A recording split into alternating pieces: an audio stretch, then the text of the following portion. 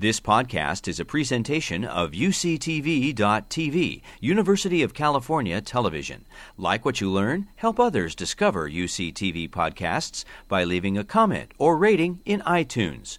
It's my pleasure today to welcome Joyce Maynard to Story Hour. Joyce was born in New Hampshire, and she began writing early and won numerous awards as a student.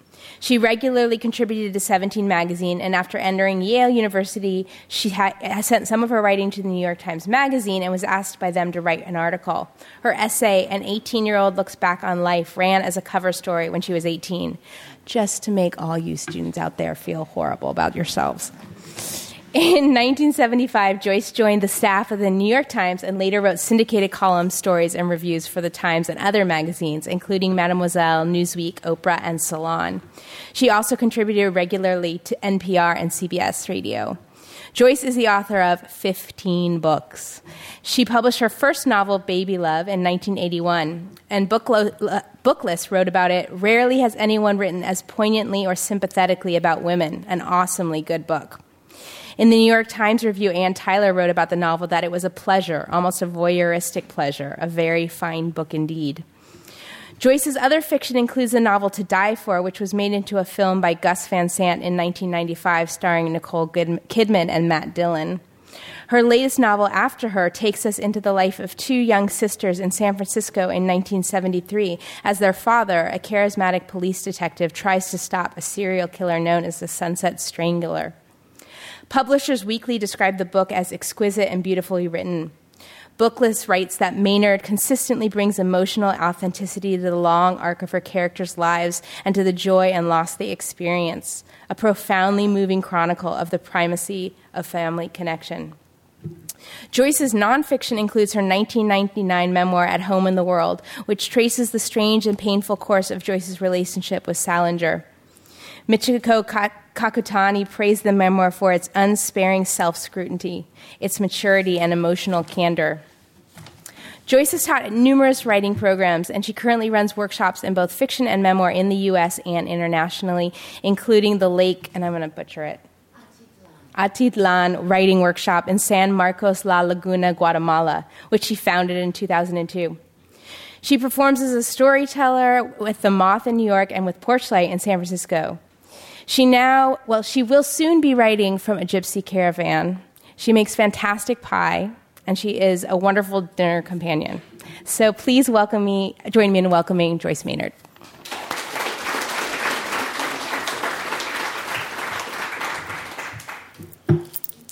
What a great, cozy room. I feel I should have brought cookies along or popcorn or something. I love the idea of people who, I think Gigi was suggesting, if you want to get a book after the reading or during the reading. I love the idea that I might give a reading that was so exciting to you that you had to hop right out of your chair and get the book.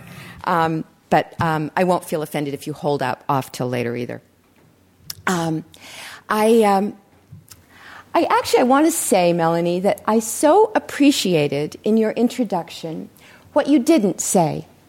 I've been a writer for 42 years. I've published 9 novels and more essays and columns and short stories than I could begin to remember. But it is a part of my story that would not have been of my choosing. That if a person wanted to very swiftly identify me to somebody else. Oh, I'm going to see this reading of this writer named Joyce Maynard. If they were going to say one thing about me, they would probably say the name of a man that I slept with for 11 months of my life when I was 18 years old. In no way does that define me, but it follows me forever. Actually, in the Washington Post's review of the most recent novel, published 41 years after I last set foot on that threshold, the first paragraph of the review spoke not of my book, but of Catcher in the Rye. So I liked it that you didn't say that. It's been something to overcome. For many years to have my identity be my identity and not as an attachment to somebody else's story, particularly a very powerful man. But actually, I am going to talk about that story tonight, especially because I think there are quite a few students in the room. and young women. And a big piece of my story, even as a woman who hasn't been a young woman for a very long time, has to do with the lessons of my own youth. So I have to actually start with when I was very young. I grew up in a small town in New Hampshire, and my parents were both brilliant, wildly talented and gifted artists in their own right, and wildly frustrated in their artistic lives. My father was a painter whose paintings were never seen by anyone but the people in our family in our attic late at night, where he drank and painted. And he was a very serious, very passionate painter. I've never known anybody to love art more than my father, but a deeply frustrated, broken-hearted artist, I would say. My mother was daughter of Russian immigrant Jews whose goal in life was to get a good education and soar out into the world.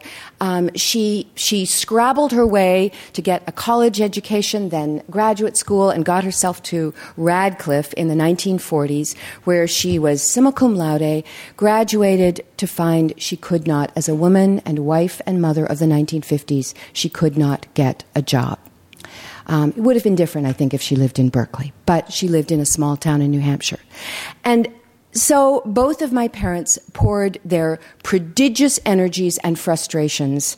They actually had two daughters, but one of them rejected this role, into me. I do not remember being so young that I wasn't writing. I was, or at least before I was writing, I was giving dictation to my mother. And she was taking my writing very seriously, typing it up, and mailing it off to magazines. It sometimes said that I started off writing for the New York Times or 17. Actually, my first publication was in Humpty Dumpty magazine in the 1950s. And I felt from the beginning a huge sense of obligation to lay success at my parents' feet. There is, in Yiddish, there's a word for it, and the word is nachas. It is the pride that a child bestows on the parents. I was a driven, probably obnoxiously driven kid, so I began mailing off my manuscripts, suggestions that I write for magazines. I didn't actually confine this to magazines. I was a TV watcher. I wanted to know what normal families were like, and I actually thought if I watched TV, I'd find out and understand. This was the era of the perfect all-white situation comedy families of the 50s and 60s. And so I wrote a letter to CBS Television saying that if Angela Cartwright was ever incapacitated in her role in the show Make Room for Daddy, I was available. But it was the writing category of my ambitions that began to deliver results. And I think anybody who grew up in that household would know a thing or two about how to write. I grew up in a boot camp of writing. I adored my parents. My parents were extraordinary people who spoke in paragraphs and had a good portion of Western literature committed to memory and quoted it regularly. But it was not a relaxing or safe-feeling way to grow up. I wrote a letter to 17 magazine and suggested that I write for them and sent a bunch of my work. And I told them that I wanted to write about the Miss Teenage America pageant. And truthfully, I wanted to write one of those really snarky, nasty articles where you make fun of the cheerleaders that you really wish you were one of. And the editor at 17 wrote back this sort of form letter almost and said, really, we'd only be interested in an article on the Miss Teenage America pageant by somebody who participated in the pageant, by which she was no doubt meaning, like Miss Teenage New Hampshire. I knew I wasn't going to be that. But I, a girl who actually could not speak to a boy without rehearsing my little lines of dialogue in advance, I called up the pageant offices in Fort Worth, Texas, and I said, this is Joyce Maynard with 17 magazine, and I'd like to be a judge of your pageant so that we can do a story about it. And they said, okay.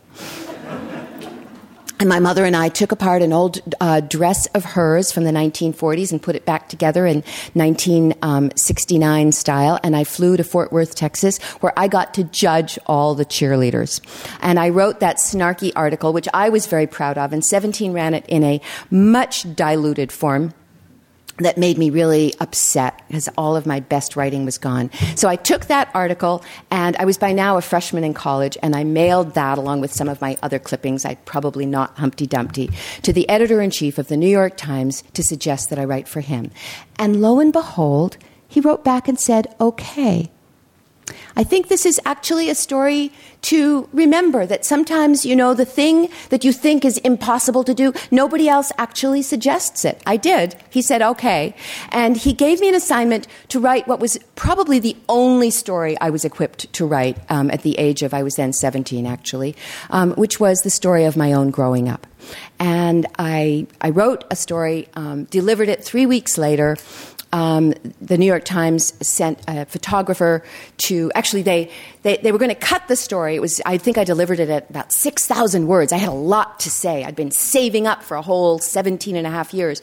They cut it back, and I thought, I really want to restore the length, and I went so far as to inquire into the cost of advertising space in the New York Times, thinking I'll buy back my space for my article. About 3 weeks before the article was to run, they send a photographer to take my picture. I put on my blue jeans. I pose in the Yale Library, actually. And in April of what was my freshman year at Yale, and if you were a student in college on the East Coast in 1972, you would probably remember this photograph. There, plastered over the cover of the New York Times Magazine section, was a full-color picture of me in my blue jeans. 2 days later, 3 enormous sacks of mail on the steps to my dormitory room with every conceivable offer and opportunity that my mother had dreamed of for me. The nachas spilling out now over my parents' feet. Offers to model for Mademoiselle magazine and have lunch with editors in the Palm Court and go to Hollywood. And my favorite was an invitation to audition for The Exorcist, a part I did not get. But I also got serious offers from book editors to come and talk about a book, magazine editors, people who wanted me to go on radio, go on TV. I think for any young person, it would have been a pretty heady experience, but for a very naive and pretty unexperienced small-town girl from New Hampshire, I didn't own a passport. I'd never left the country or gone across the Mississippi River. It was an intoxicating experience. And then I got to a letter very different from all the others. 1 page, single-spaced, typewritten on a clearly very old typewriter. And the letter began by saying, "Dear Miss Maynard, I bet you're sitting in your Yale dormitory room right now, surrounded by piles of letters from magazine editors and book editors and radio people and people wanting you to have lunch at the Palm Court, at the Plaza Hotel, and model clothes in Mademoiselle magazine. And every single thing that, in fact, had been offered and suggested to me." And the author of the letter went on to say, "I want," and believe me, it has not escaped me that there's some irony in these words.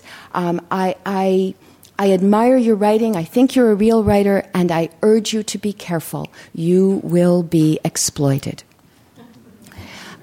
He went on to say a lot of nice things about my writing and our kinship to each other. He said he, too, had published his work young. He knew a thing or two about publication and its corruption, or its powers to corrupt.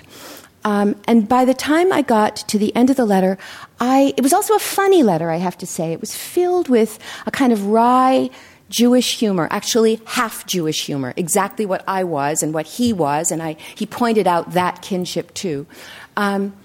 And I felt by the time I got to the end of the letter, before I got to the end of the letter, I had an experience very like what now several generations of readers of The Catcher in the Rye have felt reading that book. Aha! Here at last is a person who knows me, who understands me and my loneliness and isolation and sadness and confusion and rage and yearnings. And it was really that sense that I had found a friend only, much more than the name at the bottom of the page that filled me with the joy that I had. But the name at the bottom of the page was obviously, you'll know by this point, that of J.D. Salinger, who even in 1972 was very known to be a recluse. I wrote back, Dear Mr. Salinger, and a correspondence began that occupied all of my energy and obsession for the rest of my what proved to be my one and only year of college. I stand here. I always feel a stab of regret when I walk onto a college campus that I didn't graduate from one. But when school got out that spring, having a pile now of letters from the man who I already felt to be my best friend in the world, the first thing I did was to make myself, actually, I came from New Hampshire. I went back to New Hampshire. I was a New Hampshire girl who always wanted to get to New York. He was a New Yorker who had gone to New Hampshire. I went back to New Hampshire to see the man I perceived as my spiritual mentor, teacher, guide, and best friend in the world. He was 53. I was a very young 18. And he perceived the relationship differently from how I did. Within a matter of weeks, I had given up my full scholarship at Yale, pretty much severed connection with my friends, my family, a pretty great job that had been offered to me at the New York Times, and moved in with Salinger. And I should say that from the day I moved in, I was no longer the glorious, perfect girl. He said to me as I moved in with my Rolling Stones and Joni Mitchell albums, he said, "You're behaving like a teenager." And I spent the next 11 months trying desperately to be who he wanted me to be. And you can imagine how successful I was, or how successful any 18-year-old girl would be at that endeavor. I had signed a contract to write a book, an undertaking that Jerry had absolute contempt for. But I really did want to write that book. I was guiltily writing that book every day. But I wrote that book with an enormous sense of conflict, because I knew all the things that he disapproved of, publishing a book being high on the list.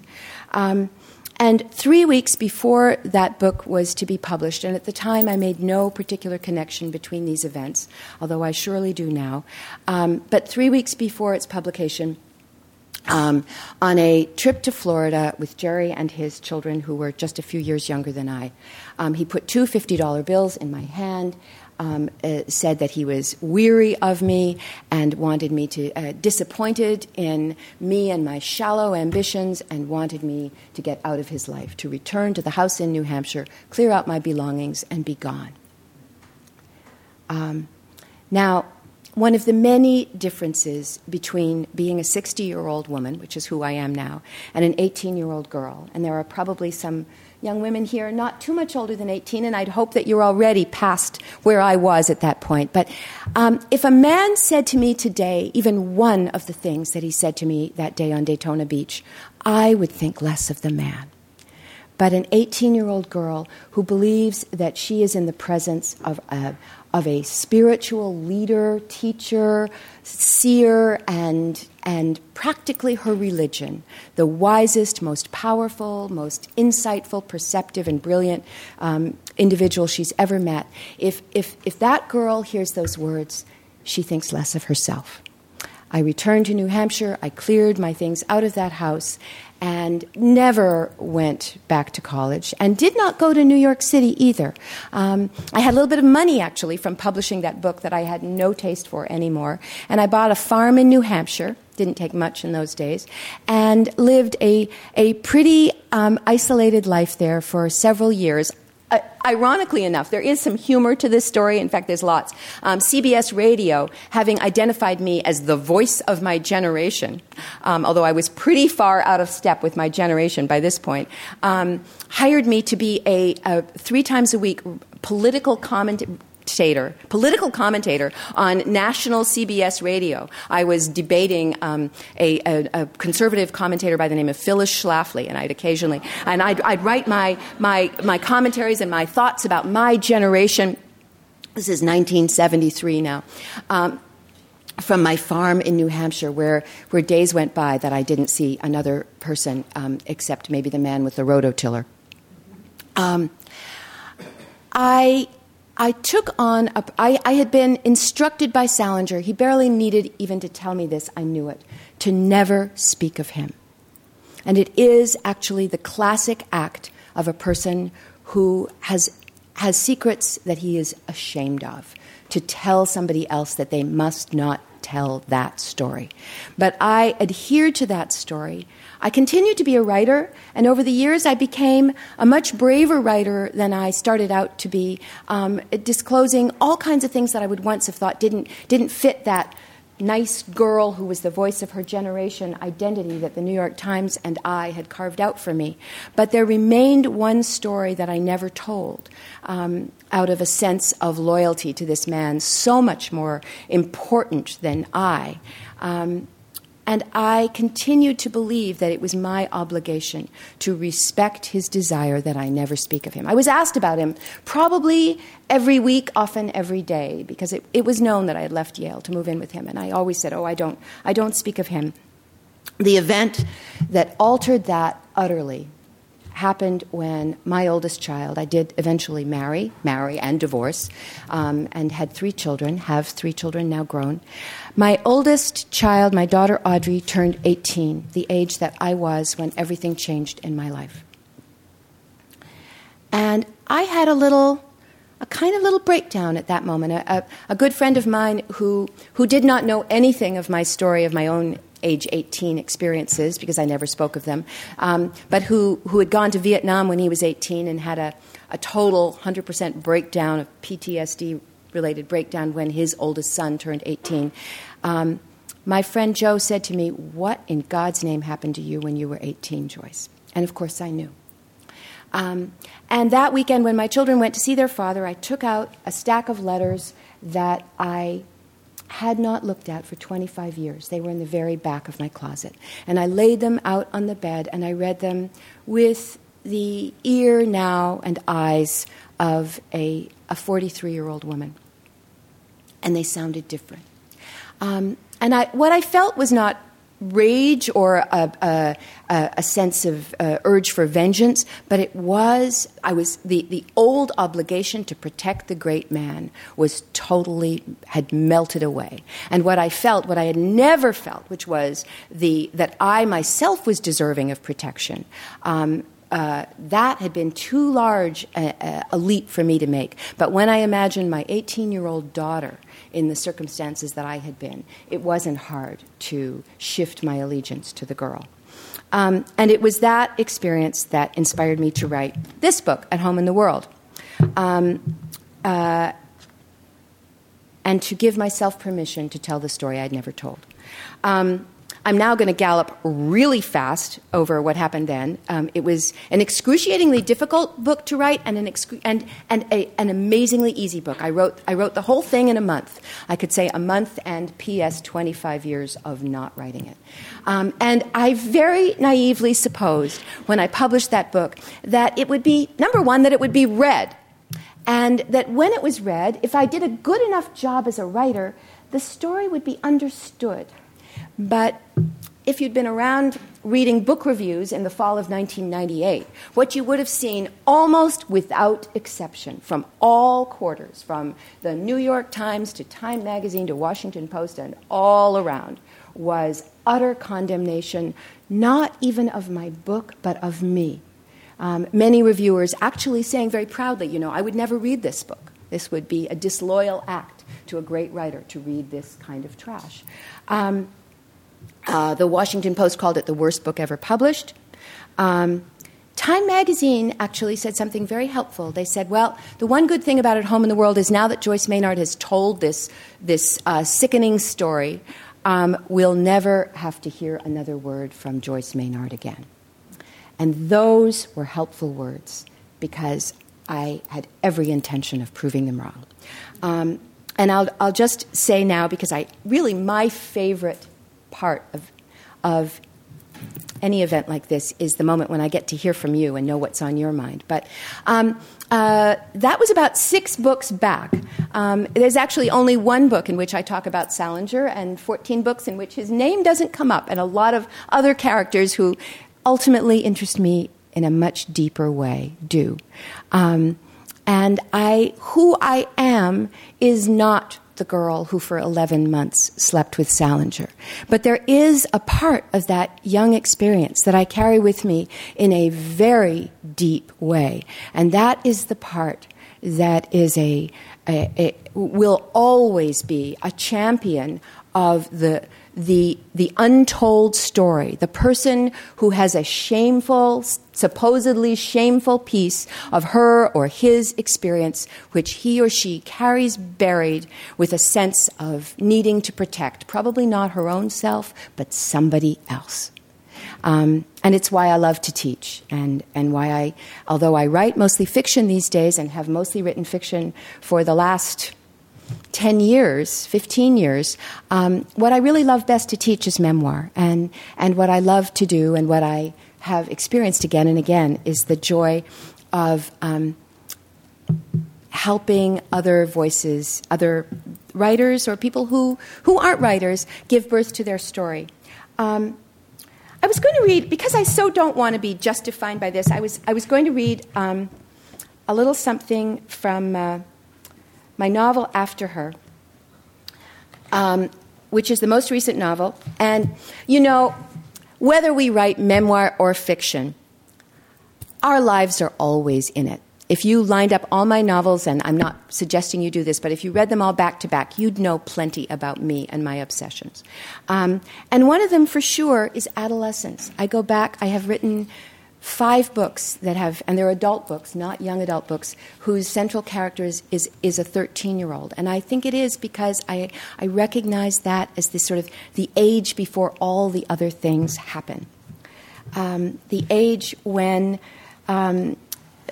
I will never suppose that a 13-year-old is in possession of true innocence. I wasn't, and I was 13 in much simpler times.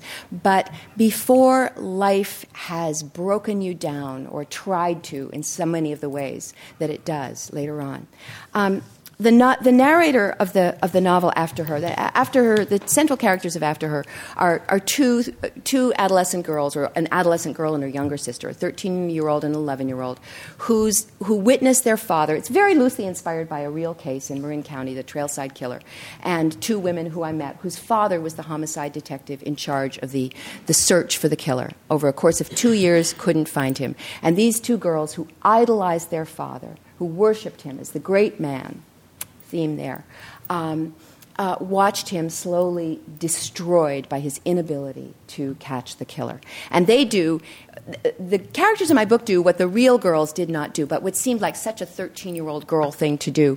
They decide they're going to help their father catch the killer. And the way they're going to do it is by setting themselves up as bait for the killer. And they create this crazy plan. My favorite bad review of this book said, this plan that these girls create is just so ridiculous. Well, yes, that was the point. I'm rather proud of their ridiculous plan. But it's a plan that actually works. It had to work. I didn't want to cheat you as readers. I wanted to make sure that you actually got to see this 13-year-old and 11-year-old confronting a serial murderer and rapist on Mount Tamalpais. And I don't mind saying I'm not giving away anything important to this book when I say I did not want to give you a book where they got raped and murdered. I wanted to give you a book where they survived without any help from some big, strong man galloping along with a gun.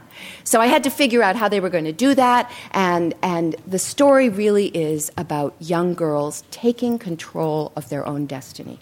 But I'm going to read you just a very short passage so that we'll have time for questions.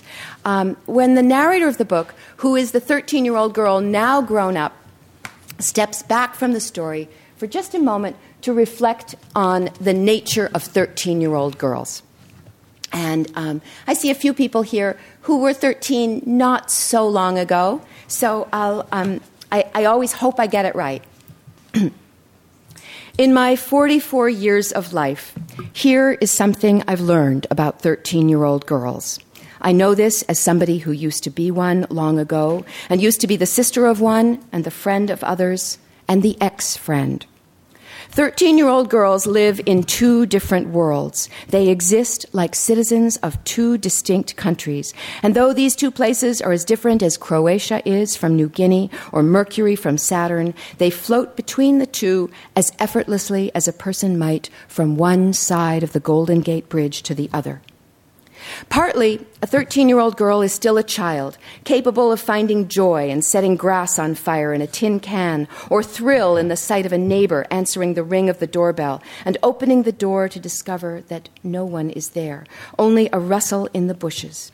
13-year-old girls can actually believe that the reason they won't get to marry John Travolta is because he's got a girlfriend already, and that Peter Frampton's getting a haircut qualifies as a tragedy, and that receiving a call from a particular boy, or a particular girl for that matter, is the most wonderful thing that ever happened.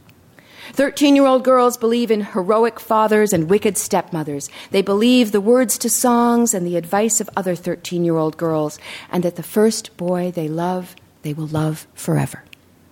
Their bodies, mine at 13 anyway, may resemble those of boys more than the bodies of women, but inside the bodies of these girls, something is going on, unlike anything that exists in the bodies of boys, the bodies of men. Their breasts swell, of course, the uterus fills with blood, the longing for touch may feel, to a girl this age, as real as fire. A 13-year-old girl hates her mother, loves her father, hates her father, loves her mother. What is she supposed to do?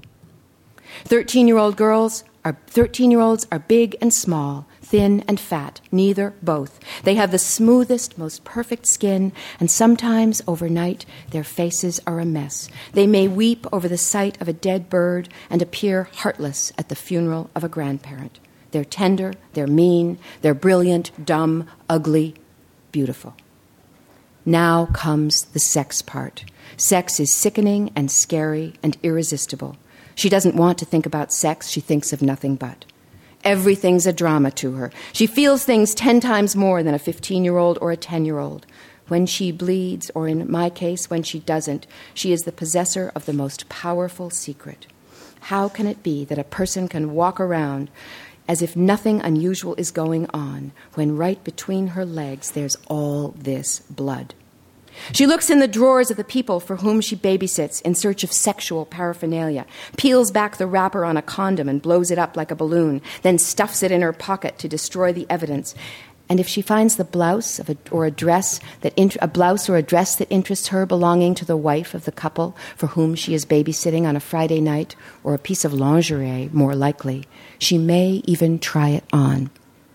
She lies. One day, she tells a girl at school that she's the world's first test tube baby. She has pulled her underpants up higher than normal over her waist, so when she lifts up her shirt, she can point to her bare skin and prove it. See, no belly button. Being 13 years old herself, the other girl believes this story. She sends a note, anonymous naturally, to an unpopular boy in her class, in which she tells him that she knows he wet his pants that time on the bus, coming home from the field trip. She is that mean, but she is also capable of great kindness.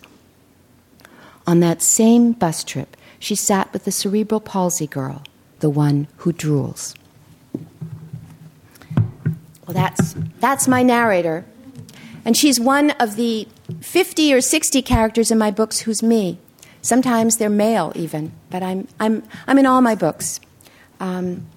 In one way or another, and sometimes I parcel myself out amongst the characters.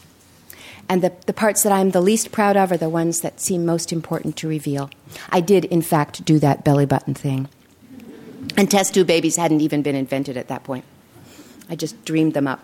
I would love to hear from you, so please don't be shy about this. This is the gift to me that's really what makes me love giving a reading and coming here to Berkeley. So, absolutely any question. Where?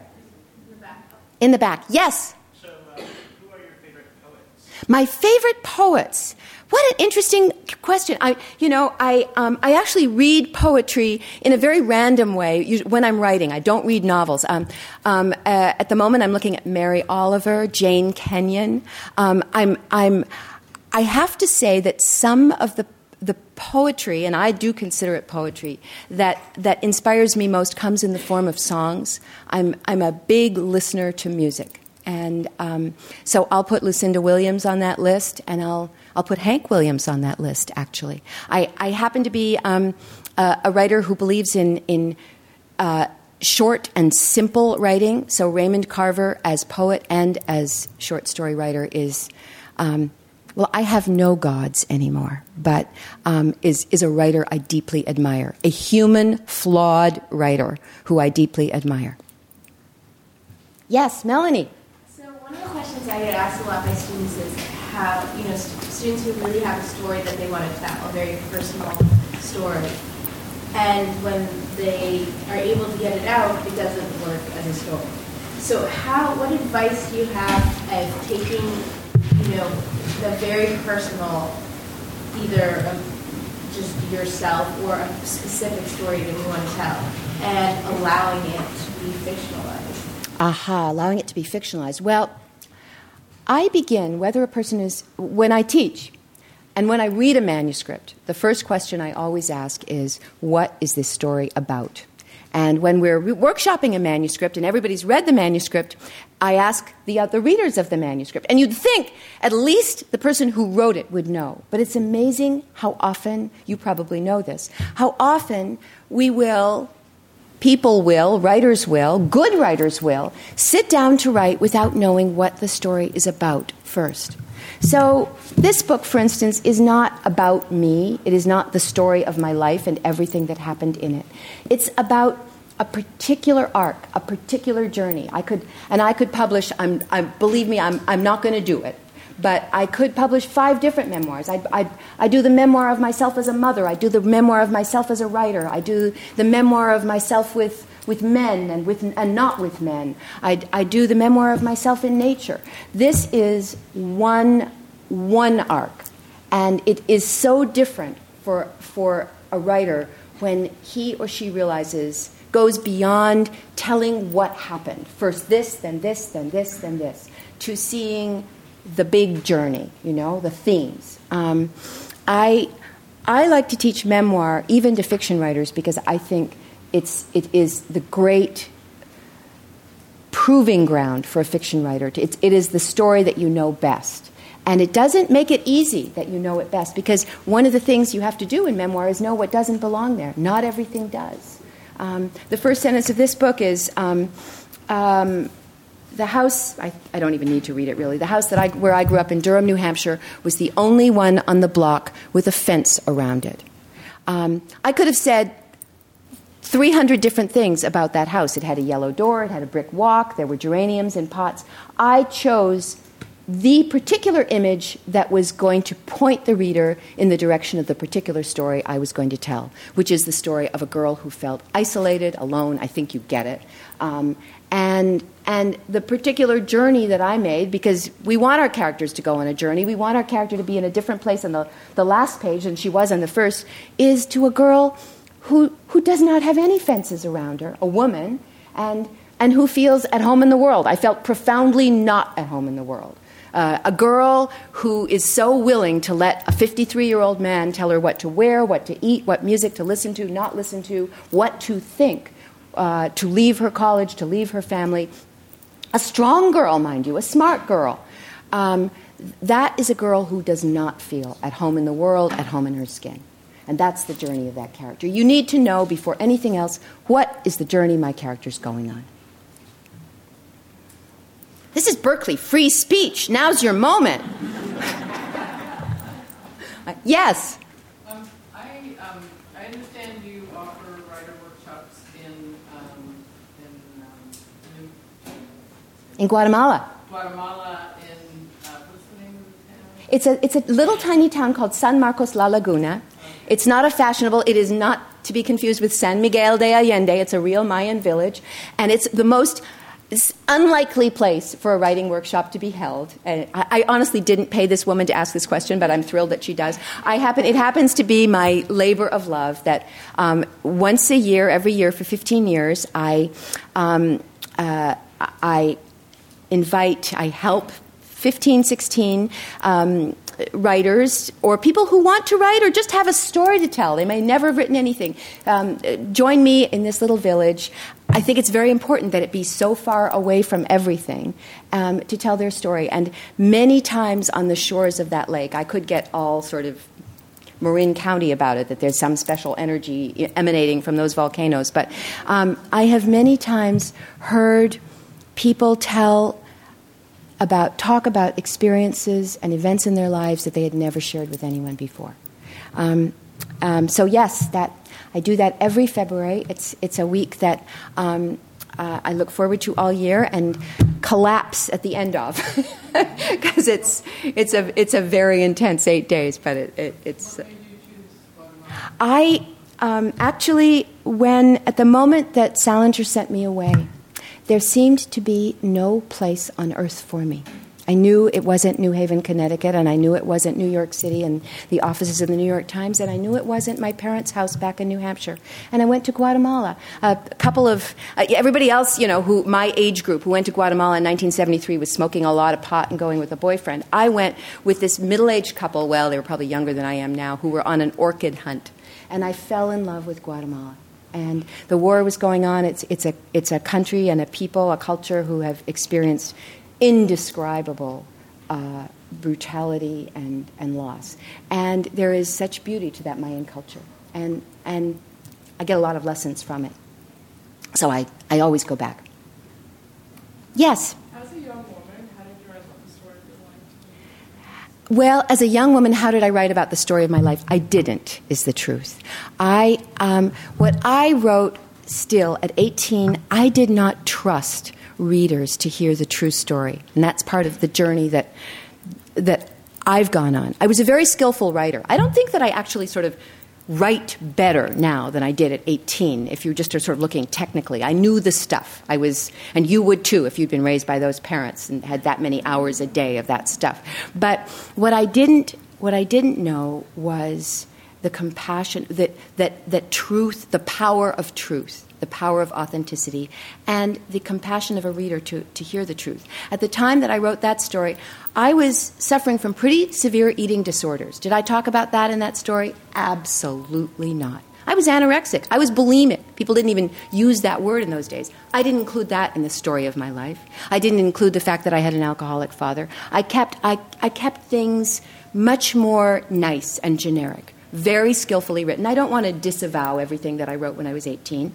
And it's historically now sort of interesting that I actually do include in the paperback edition of this book that original article, and which is now sort of a period piece. It's almost 42 years ago 43 years ago that piece was published.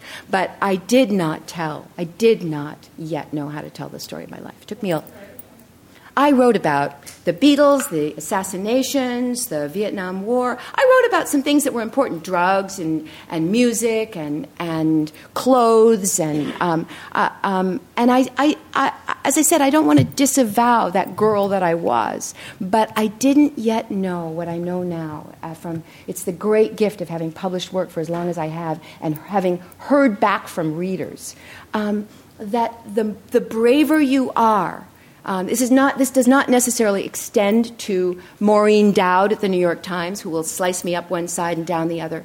But the regular reader with no agenda will take my story. And again, I have offered up my, the description that my narrator gives in After Her of the 13-year-old girl.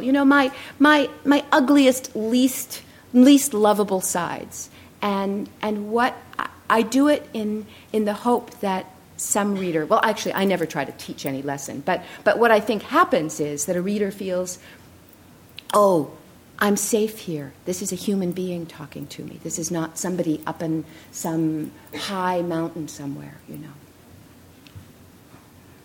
But it doesn't happen all at once, that kind of courage. I say to my students, write as if you were an orphan. I am an orphan now. I have been an orphan for a long time. But write as if you were an orphan, even if you're not an orphan. It's, there are so many ways so many ways in our lives in which we do not experience anything close to freedom. I cannot drive down the left side of the road, or fly off to Greece tomorrow, or tear off my clothes right here. I don't even need to enumerate all the things that I can't do that I'd love to do. Change, determine who's going to be in the Senate next month. But there is one thing, there is one freedom nobody can take away from you, and that's the freedom to tell your own story that you own. And your only limitations, you don't need to have a bunch of money, you don't need to have a fancy desk or computer, or, I've known so many people who think it's all about the computer or the writing program, or, you can have a pencil, you can write in your blood if you have to. The only thing you need is the courage to go to that place. Even if you're a very primitive, I've worked with people for whom English is not the native language, and sometimes beautiful things come out of them. Because if they're true, if they're real, it's unmistakable. Yes. Well, this is the first part of the question is big enough to answer. And it's an impossible, I'm aware of the time and aware that we're almost at the end of time, but I'm not going to shorten this answer because there is no short way to address the subject that you've just raised. So forgive me. What happened to me when I was 18 was not even close to the hardest thing in my life, and neither was the loss of my parents, and neither was the end of my marriage, although those were all very, very hard things. The hardest thing that ever happened in my life happened just 4 years ago, and I will tell you that story as briefly as I can and still honor its complexity. When I was 55 years old, having raised 3 children who had grown and launched into the world, I'd raised them mostly as a single parent. I was struggling pretty mightily for most of those years, and they were off being fine, and it was finally my moment when I could sort of maybe take care of myself. I had this wild desire to take care of more children. I felt that it was a thing that I knew how to do, and that I had a home and capacity to love, and I believed that I could make life okay for any child. That was my hubris. I believed that. I believed that this was something I could do.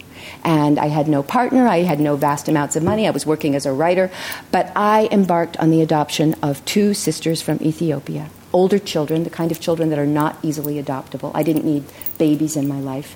And I went to Ethiopia and I brought home 2 girls. And who had more painful experiences than you or I can imagine in many ways. They had lost their mother to AIDS and had lived for years virtually alone in a little hut with their 3 teenage brothers and many other people. They didn't speak English. They didn't know the alphabet. They landed in Mill Valley, California with me. And within about 3 weeks, I recognized many things, that they were older than I had been told, which really meant, translated into, they've known even more pain and even more trouble than I had imagined. And within a couple of weeks, I recognized that I was not really equipped to do what needed to be done, but I had every intention of honoring that commitment. These were children who'd been abandoned multiple times. No way was I going to abandon them. I recognized pretty early that my life as I knew it was over, but I attempted for 14 months to be the mother that they needed, but I was not the mother that they needed, and it became so painfully clear. And in one indelibly memorable session with a therapist, I had brought the girls to a therapist. They were so angry. The older one was so angry, and there was only one person for her to express her anger to, and that was me. And I got it full force every day from 4 a.m. till 10 p.m., and sometimes longer. And the therapist said, "Don't bring the girls anymore, but come yourself." And when I came, she said, sometimes it just doesn't work. Sometimes you have to give up. I had never given up anything before. I had believed always, I can soldier on and I will make it work. And there is no easy way to find a home for two children who have all the needs that those two very strong, very brave girls. This is in no way a story about the failures of the girls, obviously. It is very much a story.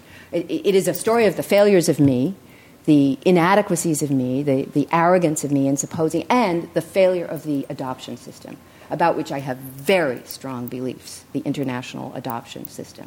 And I have to speak very carefully about that because I would never want to be a spokesperson against all international adoption. But it is also, in many quarters, a money-making undertaking, hugely corrupt. And that was certainly true in everything that took place in my adoption.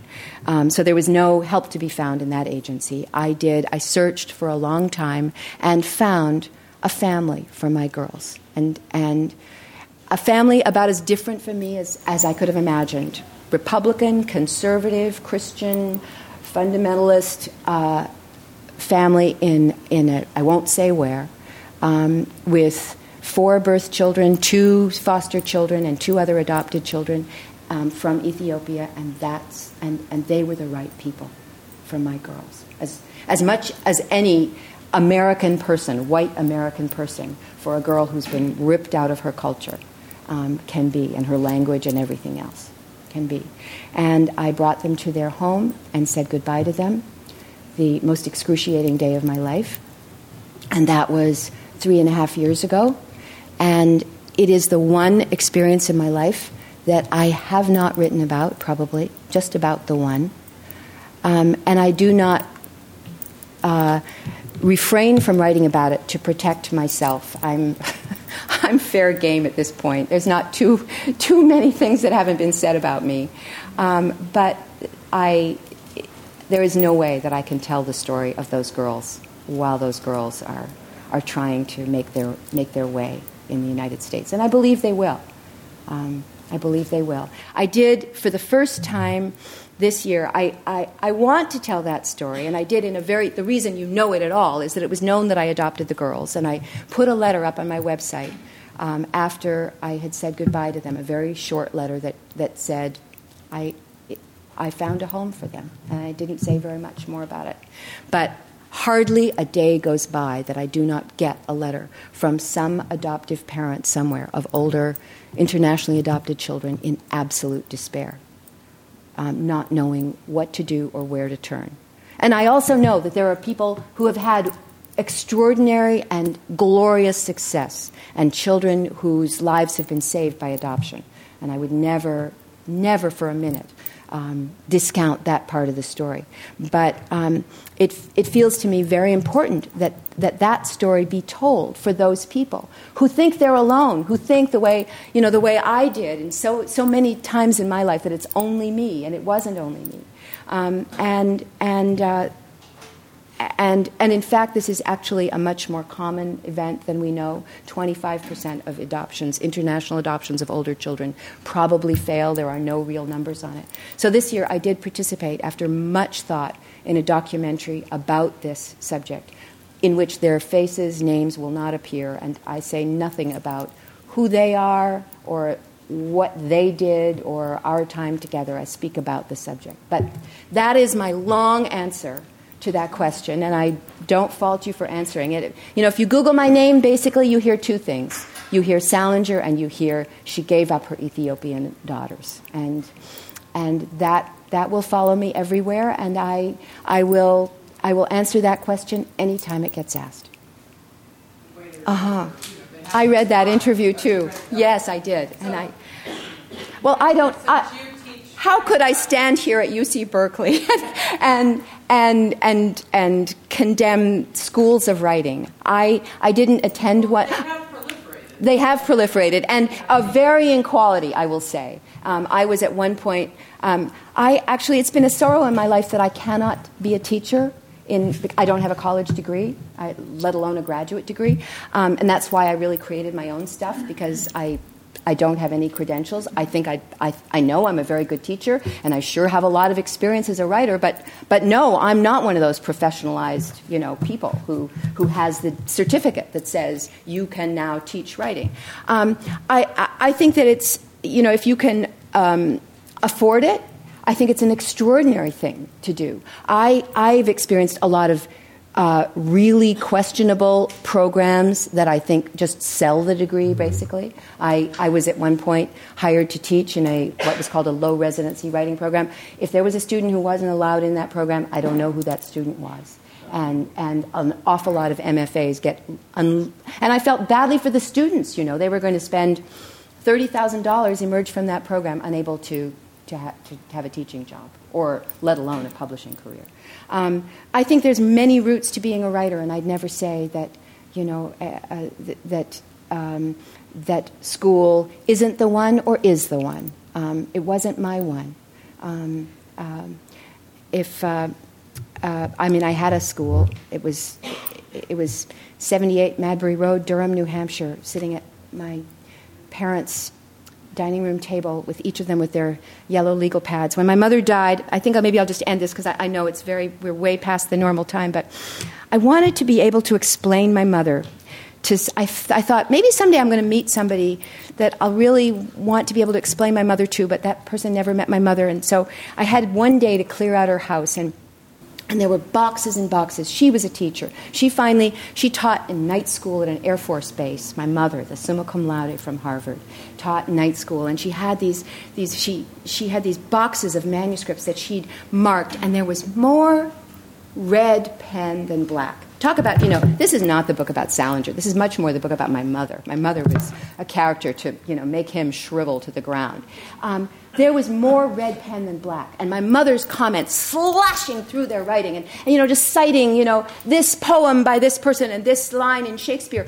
That was my school. That was a pretty bizarre school. Some people have their school out alone in the desert, and some people have their school. And a dear friend of mine, my friend Joe Loya, a wonderful writer, had his school in prison. He was in prison for 9 years, and he read, and he emerged a fabulous writer. But I hear you. I hear you. I'd actually like to be a student now. I'd love to take writing classes. Having been a writer for this many years, I'd love to sort of go backwards and see what's said. I could happily talk to you much longer, but I recognize we're way past the time. But I will be signing books, so we can carry on a little bit of a conversation there too. And thank you so much for coming. This was a total treat. You've been listening to a podcast by University of California Television. For more information about this program or UCTV, visit us online at uctv.tv.